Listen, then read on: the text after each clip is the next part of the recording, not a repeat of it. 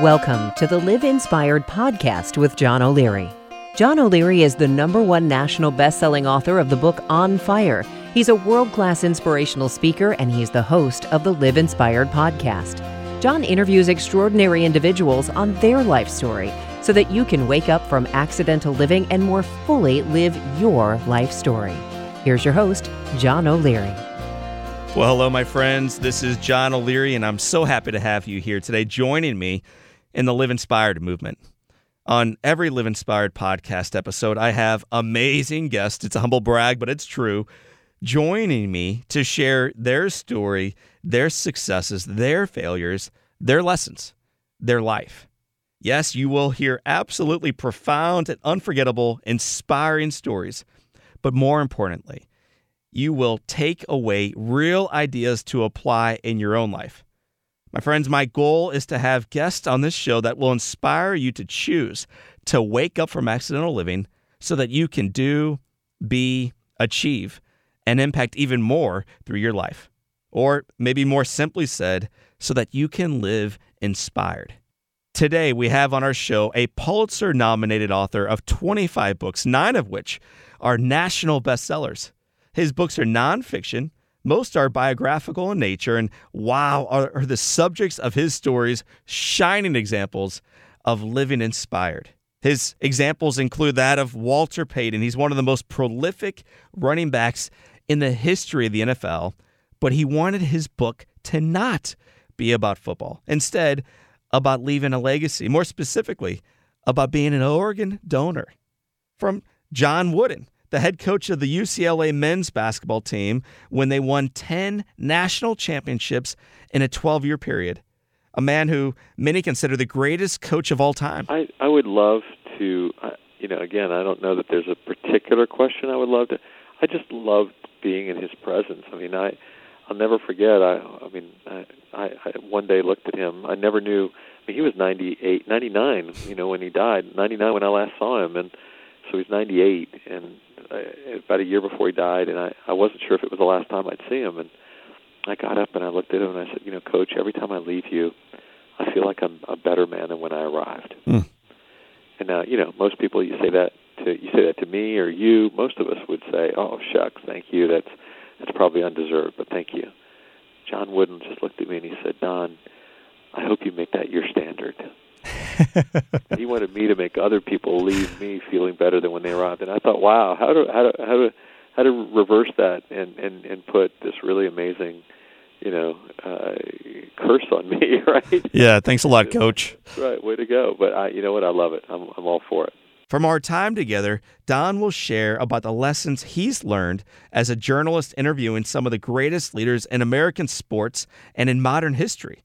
As an author, business owner, son of a preacher, husband, and father of 2, you are going to hear amazing examples of individuals living inspired through Don's library of books that he's written and subsequently the friends that he's made. Today's episode will be an awesome reminder of what a life inspired looks like and why it's worthy of pursuing. Are you ready, my friends?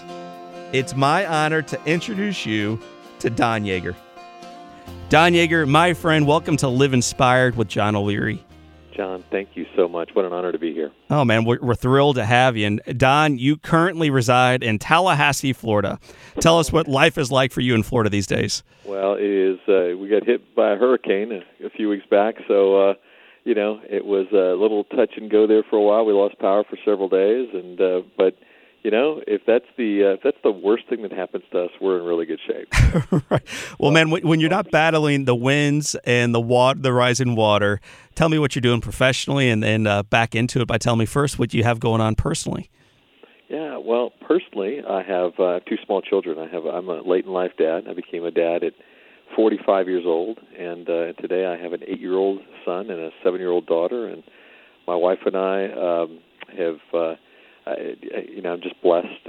I think if I probably would have loved to have been a father earlier in life, but I probably would have screwed it up. So I'm honored to be in this place now in my life where I get the opportunity to impact the lives of these 2 young ones, and they make me laugh and cry every day, which is awesome.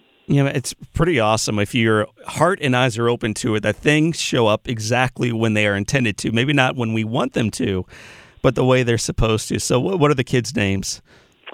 Son's name is Donald William Yeager III, and he's known as Will in our house. And then Madeline, who we call Maddie, is our daughter. And they are a mile a minute, and it's just they're third grade and second grade, and I can't even fathom how fast it's gone. Right. Everybody tells me it gets even faster as they get older, and I can't even imagine. But we had a powerful summer this summer where I had long chunks of the summer that we took off just to hang and spend time as a family, which was wonderful. So. When you're not with those two little ones and your bride, Don, you're traveling, writing, working. You have a successful business outside of being an author and a speaker. Explain to me a little bit of what you do professionally. It's a lot on your plate. So I do write one book a year, and I've written. But who doesn't really, Don? So everybody kind of puts one out a year. That's right, man. And then, except for some real high performers, like Janet Ivanovich, people like that, who do multiples at one time. I just do one a year. But no, I've written 20. My 25th book came out this summer. Mm-hmm. Which is crazy. And so I do that. I have a team that actually helps me in the writing side of my life. Full-time professionals who work for me, who are in the research and writing world, help me build what I'm doing every day. I own a small public relations firm that, by and large, works in the sports world. I own a political consulting firm. I love politics. Mm-hmm. So I'm active there. And then then as you mentioned, I do. In the last couple of years, I did 80 speeches a year, which was way too many. So this year we cut it back to 60. And we do an ongoing series of webinars with companies on the development of their leadership and their teams. And so, it's a few things going on. It's pretty exciting. Never dull. So I'm a writer and a speaker and have this show, Don, and I feel like I'm juggling a million pieces right now. You mentioned those three pieces in addition to the other aspects of your work. How are you effectively balancing not only this huge workload, but also two young kids and a busy wife? It's it's a never-ending challenge. One of the things that when I mentioned that I was doing 80 speeches a year, one of the things that came from that, frankly, was that my wife and I had a real heart-to-heart, and a couple of years ago, and she said, that's unmanageable for mm-hmm. her. Forget me and the travel and all that. It was unmanageable as a family for me to be gone that many times. And so we made a couple of agreements. One of which is that I would never be gone more than 3 nights in a calendar week. And so if I've got this very week, I began the week on Monday morning. I got up at 5:35 on a 5:35 flight to get to San Antonio for a speech at noon, and spoke the next morning in Orlando. Drove home so that I could have dinner with the family. I live in Tallahassee, about mm-hmm. 4 hours from Orlando, and then jumped on a plane at 5:35 the next morning to fly to Chicago, and spoke Chicago and St. Louis, actually right outside of St. Louis, last night, and got on a 6 a.m. flight out of St. Louis this morning and got home. So what I've learned is how to manage the early morning flights, yes. the late night flights, whatever it takes to be home as often as possible. And my children and I talk about it a lot. It's obviously we'd all love to have that family life in which I was home every night, and at 5 o'clock I can shut down my office and never think about work in the evenings, and that's not our environment. And I just need my children to know that I'm never gone a single day in which I don't have to be. I'm not right. And as long as they know that, and we talk about that, I think they feel how much being home means to me, and that's and I think it means more to them when I am. A lot of times people in audiences will ask me, John, how do you keep balance in your life? And what I respond to them, and I'm assuming this is how you would probably respond as well, is I don't believe in balance. I think it's more important to have flow which means to set your priorities first, and then when you are on the road or at work or writing or speaking, to be fully there. Right. But when you're at home, to turn off the phone, to shut the typewriter, whatever it is you're cranking out your best work on, and to be fully present with those two little babies and your bride. Is that generally how you keep your mind? Absolutely. It's really funny. So my wife and I have been married now 10 years, and when we first started dating, whatever it was, 11 and a half years ago, we're out, and at the time, I'm really important, right? I work for Sports Illustrated. My life is so big, right? I'm too big. At least I believe that, right, in my mind. And we're at dinner on a date, and my phone rings, and I answered it during the date. And she gave me this look, and I was like, I didn't quite understand what. And we got done, and she said, if you ever do that again, I don't know that I'll ever go out with you again.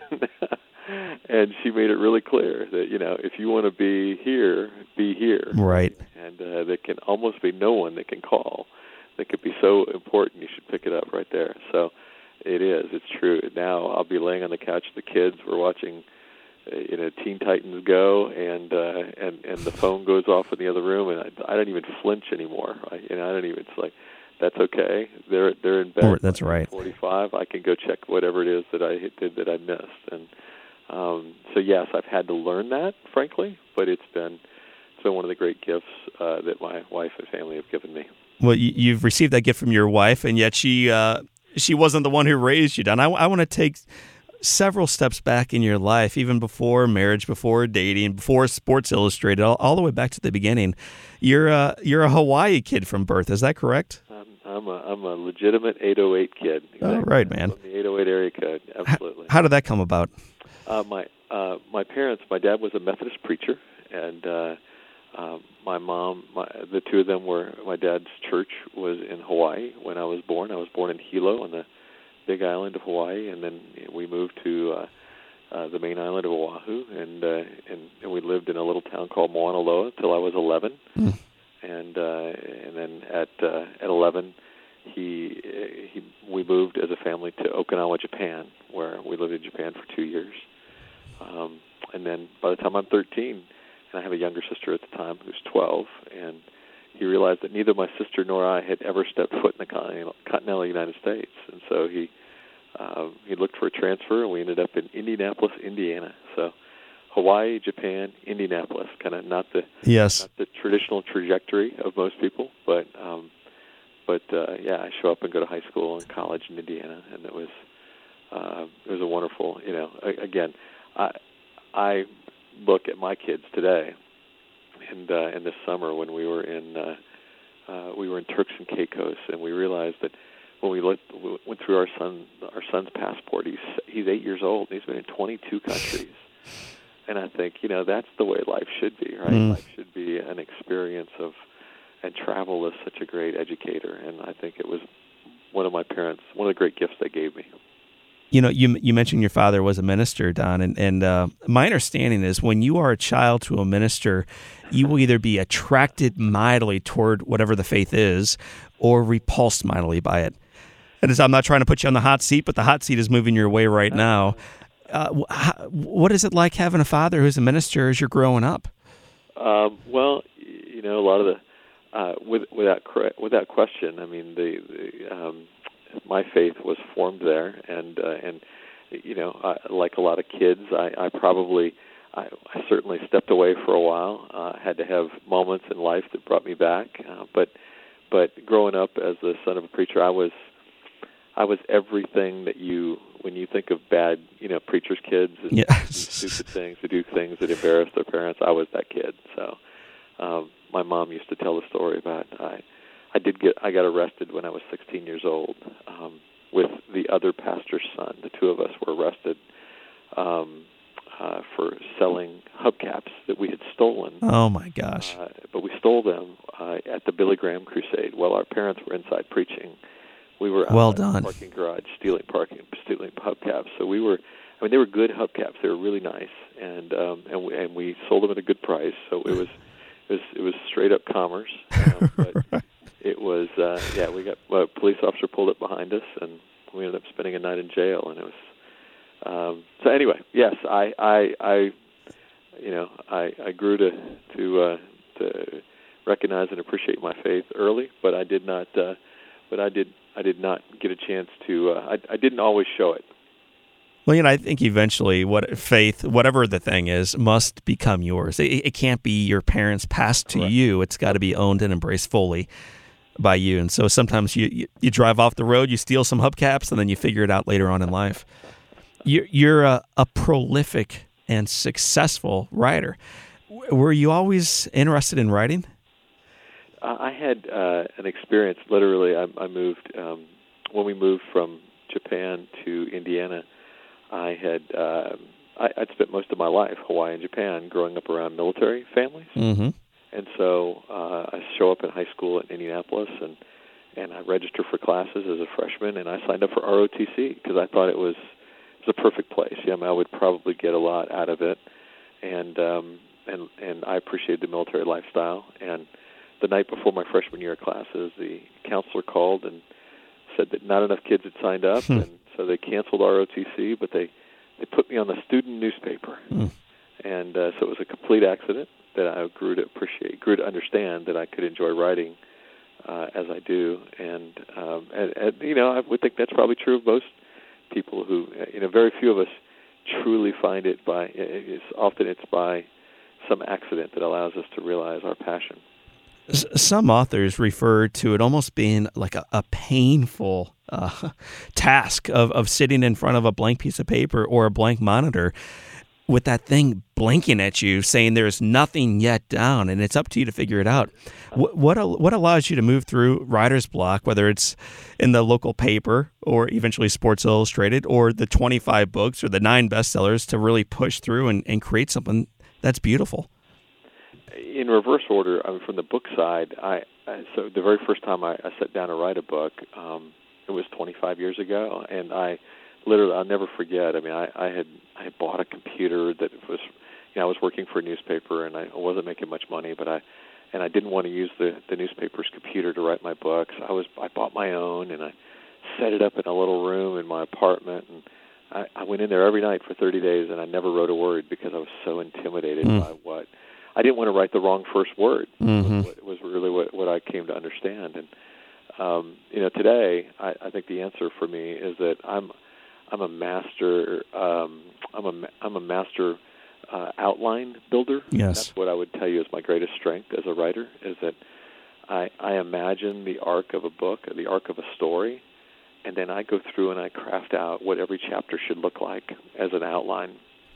And in each outline, I'll actually write the first paragraph and last paragraph of every chapter so that I know how they're going to flow from one to the next.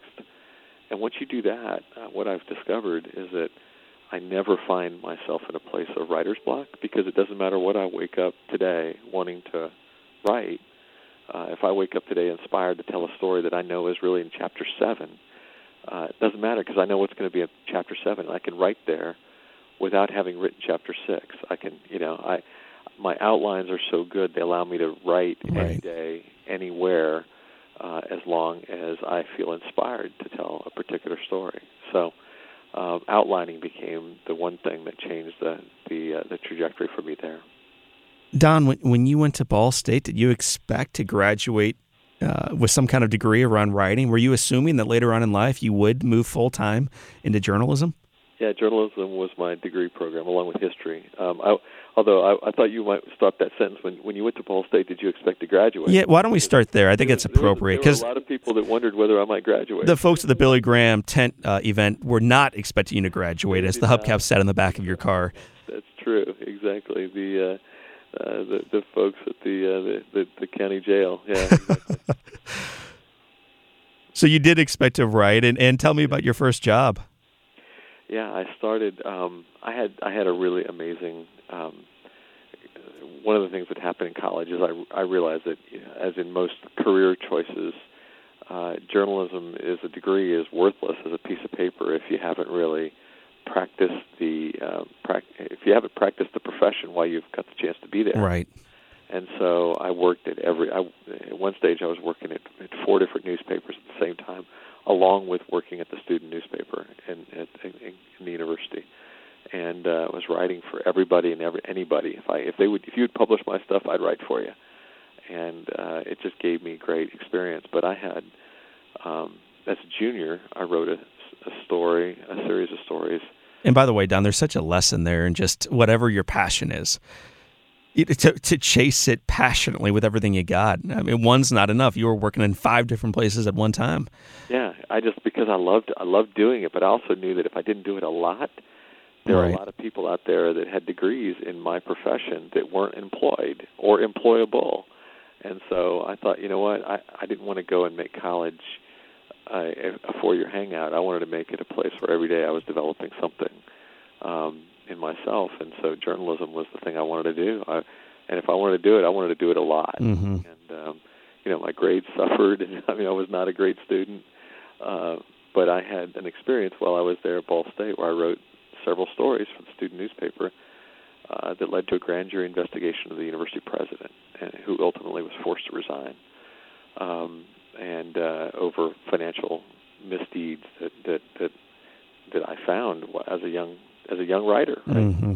And as a result, I'm nominated for the Pulitzer Prize. 20 years old, it's crazy. And I had job offers to leave school, and I almost did. I argued like any NBA player, right? I came to college so that I could play at the next level. Yes. It doesn't matter if I get a degree or not. But I had an editor of a newspaper in Fort Wayne, Indiana, who came down and sat down with me, and he said, my guess is I'll never be able to hire you because you'll get job offers at bigger papers than mine, but I think you should graduate, and if you stay in college for your senior year, I'll pay for it. If you'll work for me on the weekends. Just come up and work for me on the weekends. And he paid for my senior year of school, and I stayed in school and I graduated, which I'm so glad I did. But, again, it was a great lesson that I was, like most young people, always in a hurry. And here was this one guy who said, you know what, I think you should slow down, and I'm going to help you do it. Don, you, this Hawaii kid into Indiana, eventually you're going to be seated behind the desks at, you name dropped this earlier, so let's come back to it, Sports Illustrated. And not just Sports Illustrated, but when Sports Illustrated was at the absolute pinnacle of what they were doing professionally, you're on board now. How does this kid from Ball State end up at Sports Illustrated? Well, I had the good fortune that I had a couple of books come out that were really successful while I was still a newspaper guy, and then I had a chance to work on a third book that ended up being my first bestseller, and it was a critical look at Notre Dame football and Lou Holtz. It's called Under the Tarnished Dome, and my co-author on the book, and it just happened that we were partnered together because we both shared the same literary agent. My co-author was a guy named Doug Looney who worked for Sports Illustrated, and as a result, he started introducing me to people there, and I started doing a little freelance work for them. And there are only 30 full-time writers at the time at Sports Illustrated at that senior writer level, and after a couple of years, they offered me one of those slots, which was pretty crazy, because I didn't really think I belonged, which I think is that's probably true of most of my career. I'm not sure I really belonged in most of where I was, but they gave me this chance, and it was game changing for me. I was there nearly 12 years, and then I loved it. But then they offered a buyout, an opportunity for those of us who'd been there 10 years or more to leave, and it was well timed for me to make a career path change and start doing more speaking and more book writing. And so 8 years ago, I did that. I took the buyout and began this third act of my life, I guess, third act of my career. So I've read many of your books. I think you not only tackle phenomenal subject matter, I think that's key. I mean, you write about beautiful things, but you also do it in a profoundly beautiful manner. So if, with your permission, I want to call out 3 of my favorite characters that I think you've ever written about. And Walter Payton, and the book that you wrote about him, this is called Never Die Easy. How were you introduced to Walter, and why would he choose you near the end of his life to be the one who really tells the story not only of his death, but more importantly of his life? Well, Walter he and I'd met several times over the course of earlier stages of my writing at Sports Illustrated and other things, and anyway, there was a series of happenstances. I was actually invited to be on Oprah because of a story I did for Sports Illustrated, and by the way, listeners, is anyone else picking up that this man loves to name drop? I mean, between Walter and Sports Illustrated, Oprah now just got dropped. Don Yeager is a name dropper. I'm just going to say that aloud right now. Call it out. Okay. All right, so I was on this daytime That's show. Right. It's called Dr. Phil, man. Just move on. No, so I was on Oprah, and as it happened, Walter had made a decision a couple of weeks earlier. He had discovered a couple of weeks earlier that he was terminal, that the disease that he had would ultimately kill him, and he made a decision to write a book. He started interviewing some writers. He didn't click with any of them, and he saw me on Oprah. And he picked up the phone and called my house, and he shared with me that he wanted to see if I would be interested in helping him tell his story. And obviously, he's the greatest of all time. He was my hero. Yes. And I wanted to be Walter Payton. And as anybody in my age group who played football would love to do, and when I flew up there, and he shared with me that I did not know from the phone call that he knew that he did not have much time to live. He shared that with me when we were face to face, and he said, all I want to do is write a book that matters. I don't want to write a book about football. I especially want to talk about. I really want to talk about organ donation. I want people to, when they're done reading this book, to go out and sign their donor cards, and it was powerful. I was like, Walter, I want to be your teammate, and he allowed me to do that, and I spent 10 weeks with him before he died, and it was 10 of the most amazing weeks of my life. What were a couple of the things you learned about Walter? And the question that's going to be coming next is, what were a couple of the things you learned about yourself? Well, I think the thing I learned about Walter was that as great a football player, and again, I always admired him for his on-the-field skill, for his, here's a guy who played 13 years in the NFL and missed one game in 13 years. And Don, I realize now, some of our listeners may have no clue who Walter Payton is. Who's Walter Payton? Let's take it back there. Greatest running back of all time. Played for the Chicago Bears, and for many years held the rushing record in the NFL. But he is was an extraordinary football player. First ballot Hall of Famer. Super Bowl MVP, Super Bowl champion, MVP of the league. He was everything you would want in a player and a teammate. But I think the thing that I enjoyed, that I learned more about Walter, was how much he loved and how much he felt for children. That was the thing that, here's a guy that, the number of people I've met over the years who've told me when they knew that I had a relationship with Walter, that they were sitting in an airport, right, and they may have been just staring because it was Walter Payton, and they were trying to explain to their son or daughter who that person was, and next thing they know, they look up and there's Walter right in front of them, on his knee talking to their child, because he didn't want them. He wanted them to kind of feel comfortable, no matter what somebody was saying about him, to realize he was real. And that's the thing I think Walter struggled with, was sometimes people thought he was untouchable, and he wanted to be touchable. And so I think if there was anything I learned from him, it was that it does not matter how high we float, right? How incredible our lives might seem. There's so many things over which we have no control, and that can shut those things. That can change the direction really quickly if we don't. And we have to be.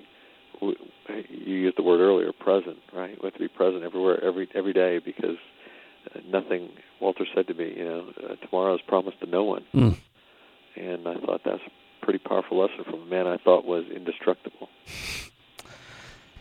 That amazing book, Never Die Easy. is what I wanted to bring up first.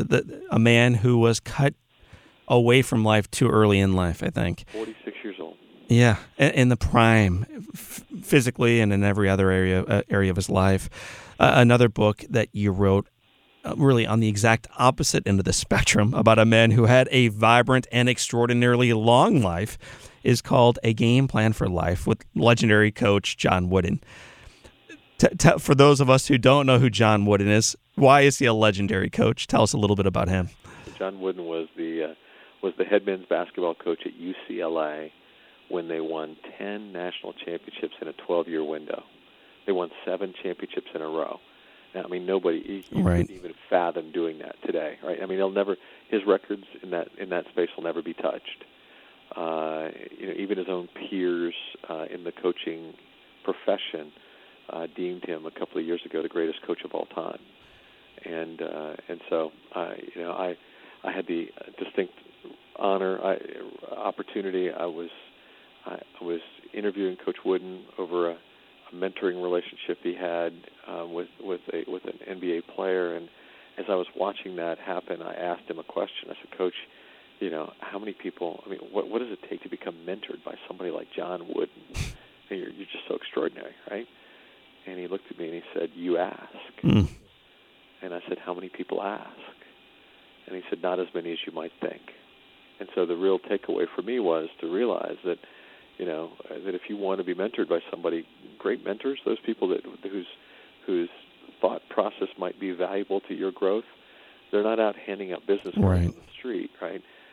They're doing what they do, and if you want to learn from them, you have to ask. And so Coach Wooden, a month later, I called him and I said, "Coach, I felt like I was supposed to ask." And he said, "I wonder what took you so long." And so for the next 12 years, I flew out to California every other month to spend a day with John Wooden, learning with John Wooden, and that mentoring relationship, shaped much of who I would become as a man. It's really, really powerful. I'm so glad you brought that up. I think most people know John Wooden is an extraordinary #1 coach of all time, just a phenomenal, phenomenal coach. But what made him a great coach is that he truly was a great man. So what were some of the lessons that he as an individual, as a guy, taught you about marriage or life or things that actually matter?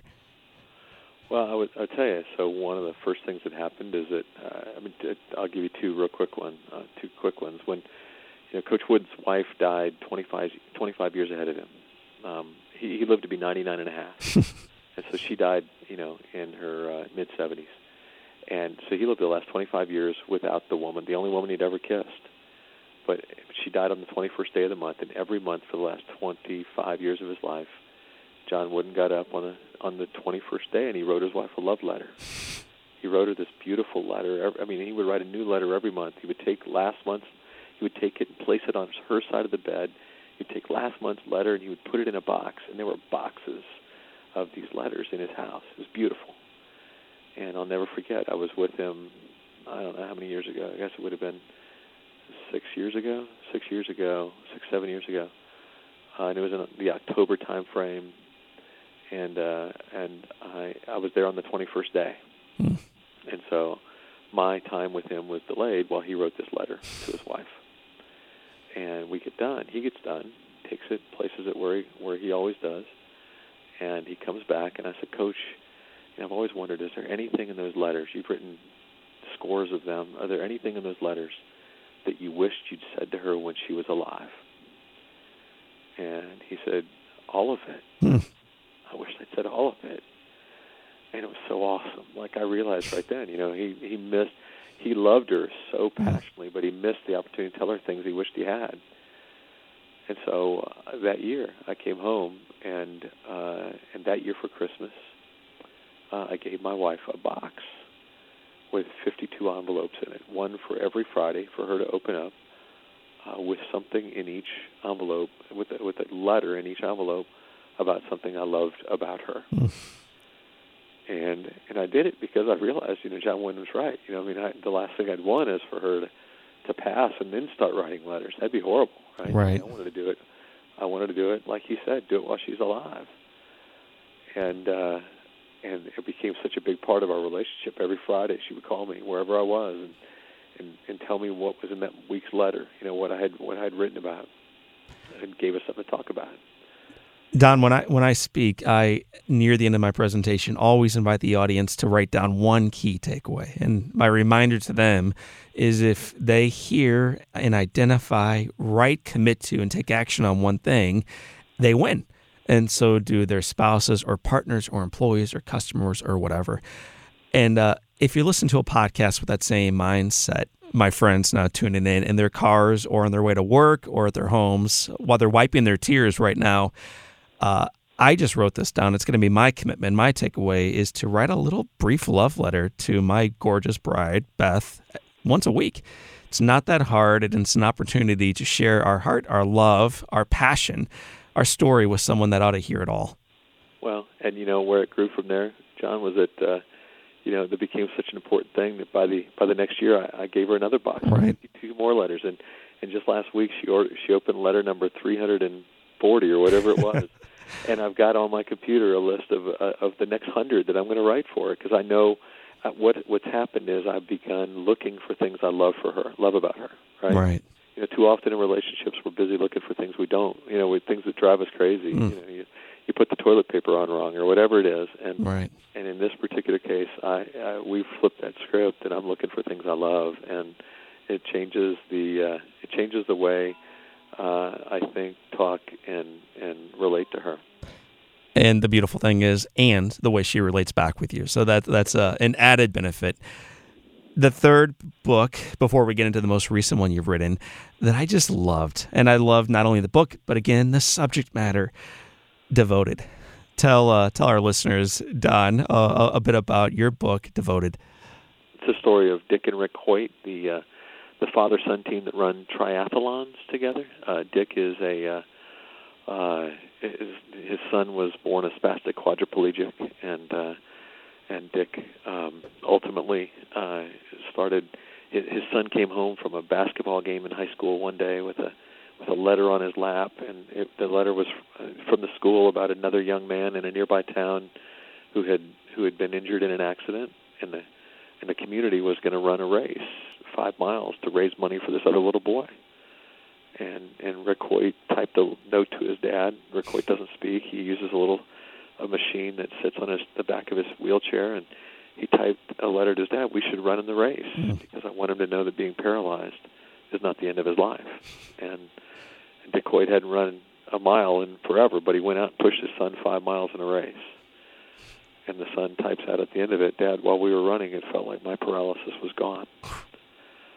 And the son realized, and the father realized, you know what, I need to do more of this. I got to do more of this. And he goes out and he buys running shoes and starts a whole new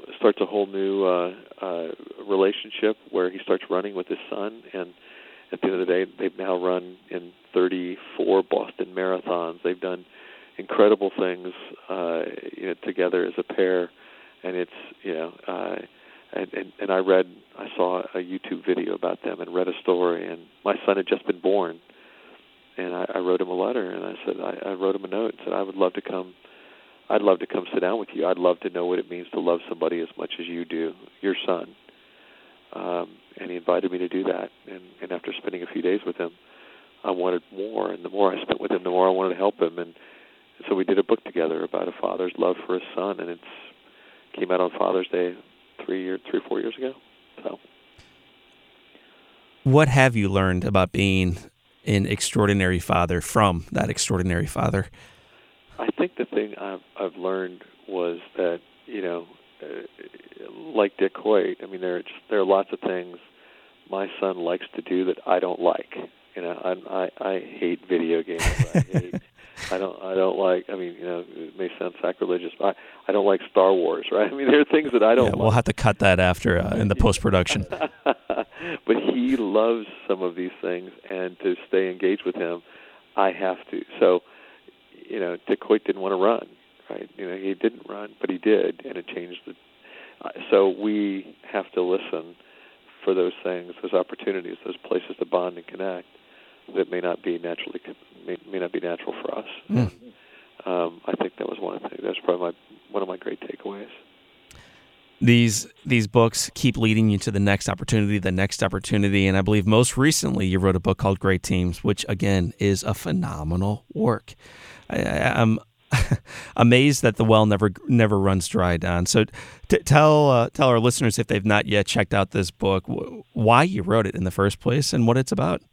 Sure. So I was speaking for Microsoft a few years ago, 5 years ago, and one of the executives there hires me pretty regularly. He said, we love talking, as you do, about individual high performance. What can we learn from the Walter Paytons and the John Woodens of the world? But we want to know, how do some teams stay together? Why do some teams do what others don't? And he said, I'd love it if you'd study great teams for us. And so I took it on, and I went and I sat down with 110 of the best team builders in America. Everybody from right there in your hometown, Tony La Russa and Bill DeWitt, sat down to share with me how you build a sustainably winning organization, to the San Antonio Spurs and the Duke Blue Devils and the women's soccer team at North Carolina. And all of these great winners just started sharing with me, here's how you build the culture that allows your team to be excellent in good times and bad, when you've got talent and when you don't. And so it became this amazing project, and Thomas Nelson, reached out to the publishing house and saw me talking about it and asked if I would tell it as a book, and I think it's one I'm very, very excited about. What are some of the key takeaways from that book when you're building a great team, whether that's a sport team, a great family, a great organization? Well, the first one is that the great teams are purpose-centered, right? They understand who they're in service of, and they understand why what they do matters. Right? How do you build? If you can create purpose as a centerpiece of your organization, if you can articulate to your team why you matter, why your company matters, to your community, to those that you're in service of, if you can articulate that and you can put a face on it, like here's who we matter to, you can actually create a different dynamic with your employees, with your team, because a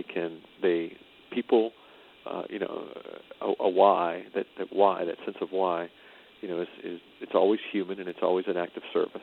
And if we can be in a connection to the humans who we're serving, we are just plain better as a team.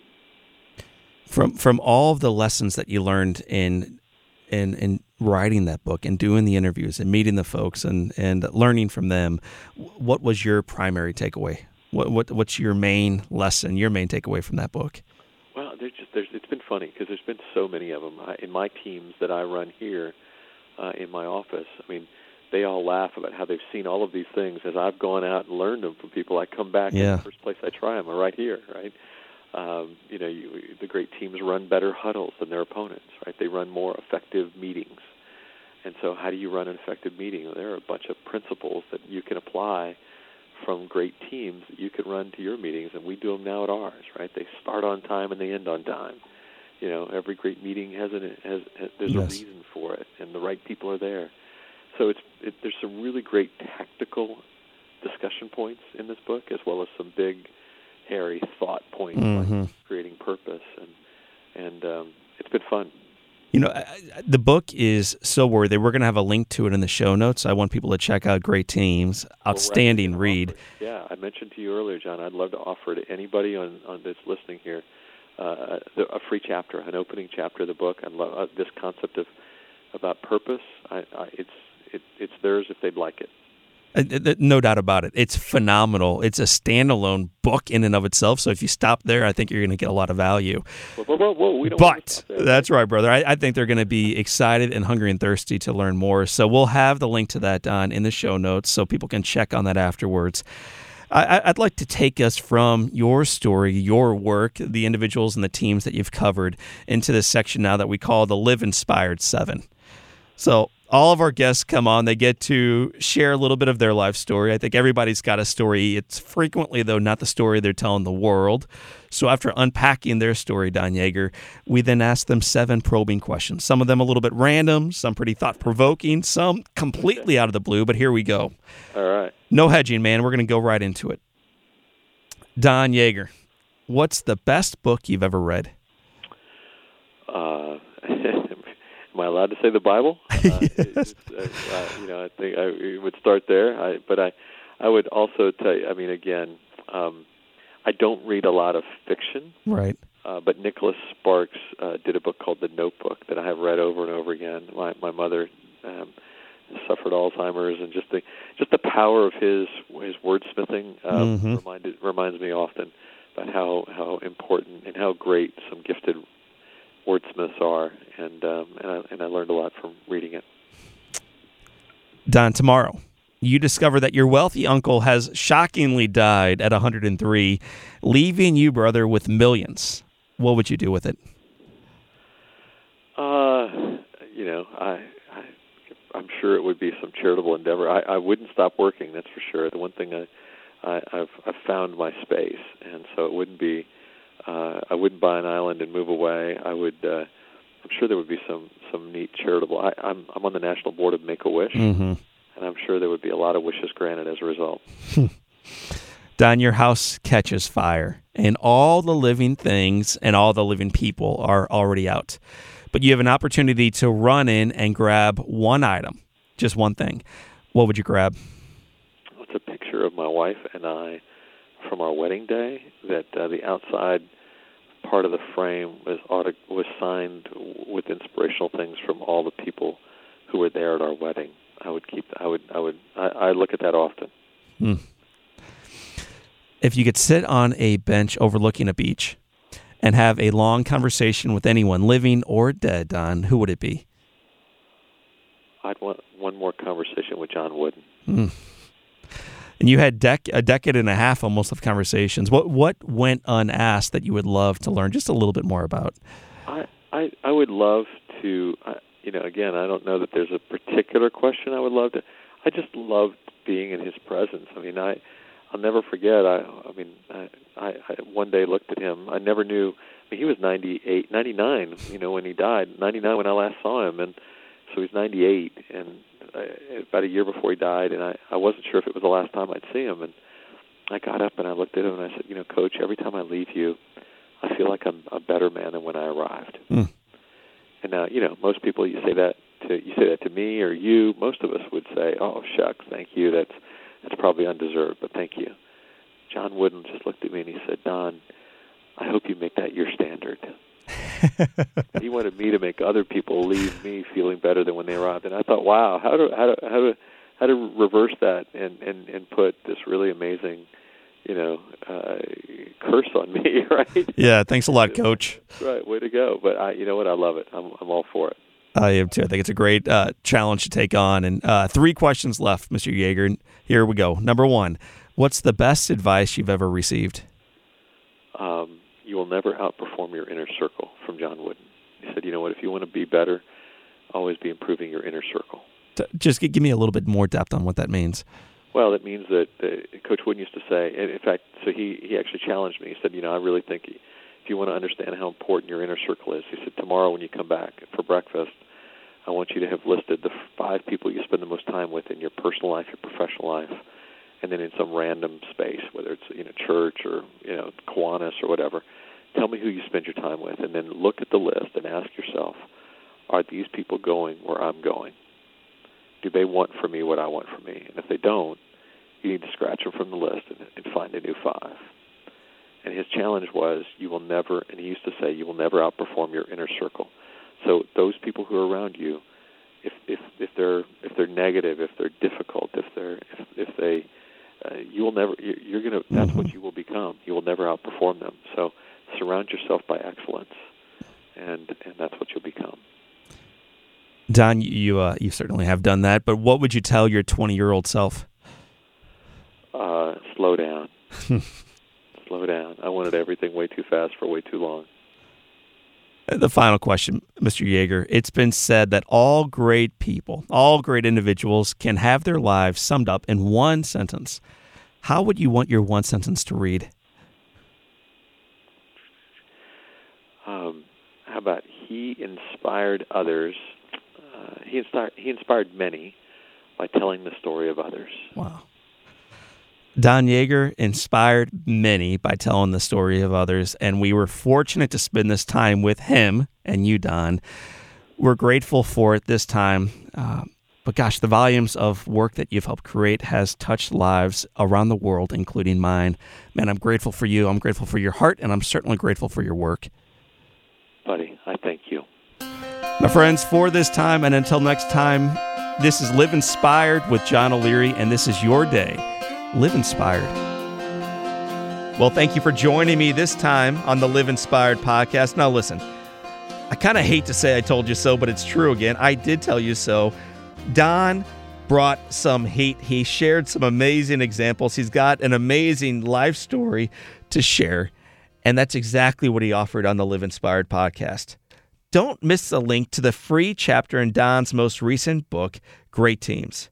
Stay connected to Don and live inspired with me every day at JohnO'LearyInspires.com. I'll spell it out for you. John, John, O'Leary, Oleary, Inspires, INSPIRES.com. Now, my friends, if you enjoyed this episode as much as I enjoyed bringing it to you, please do take a couple moments and rate this show and review this podcast. This is a quick way that helps get the word out. Although the show is still just launching, it's already climbing the charts, and it's definitely touching lives. You can help us inspire and impact even more. So rate the show, leave your comments, tell your friends. Let's create a movement of individuals who choose to live inspired. For this time and until next time, this is John O'Leary, and this is your day. Live inspired.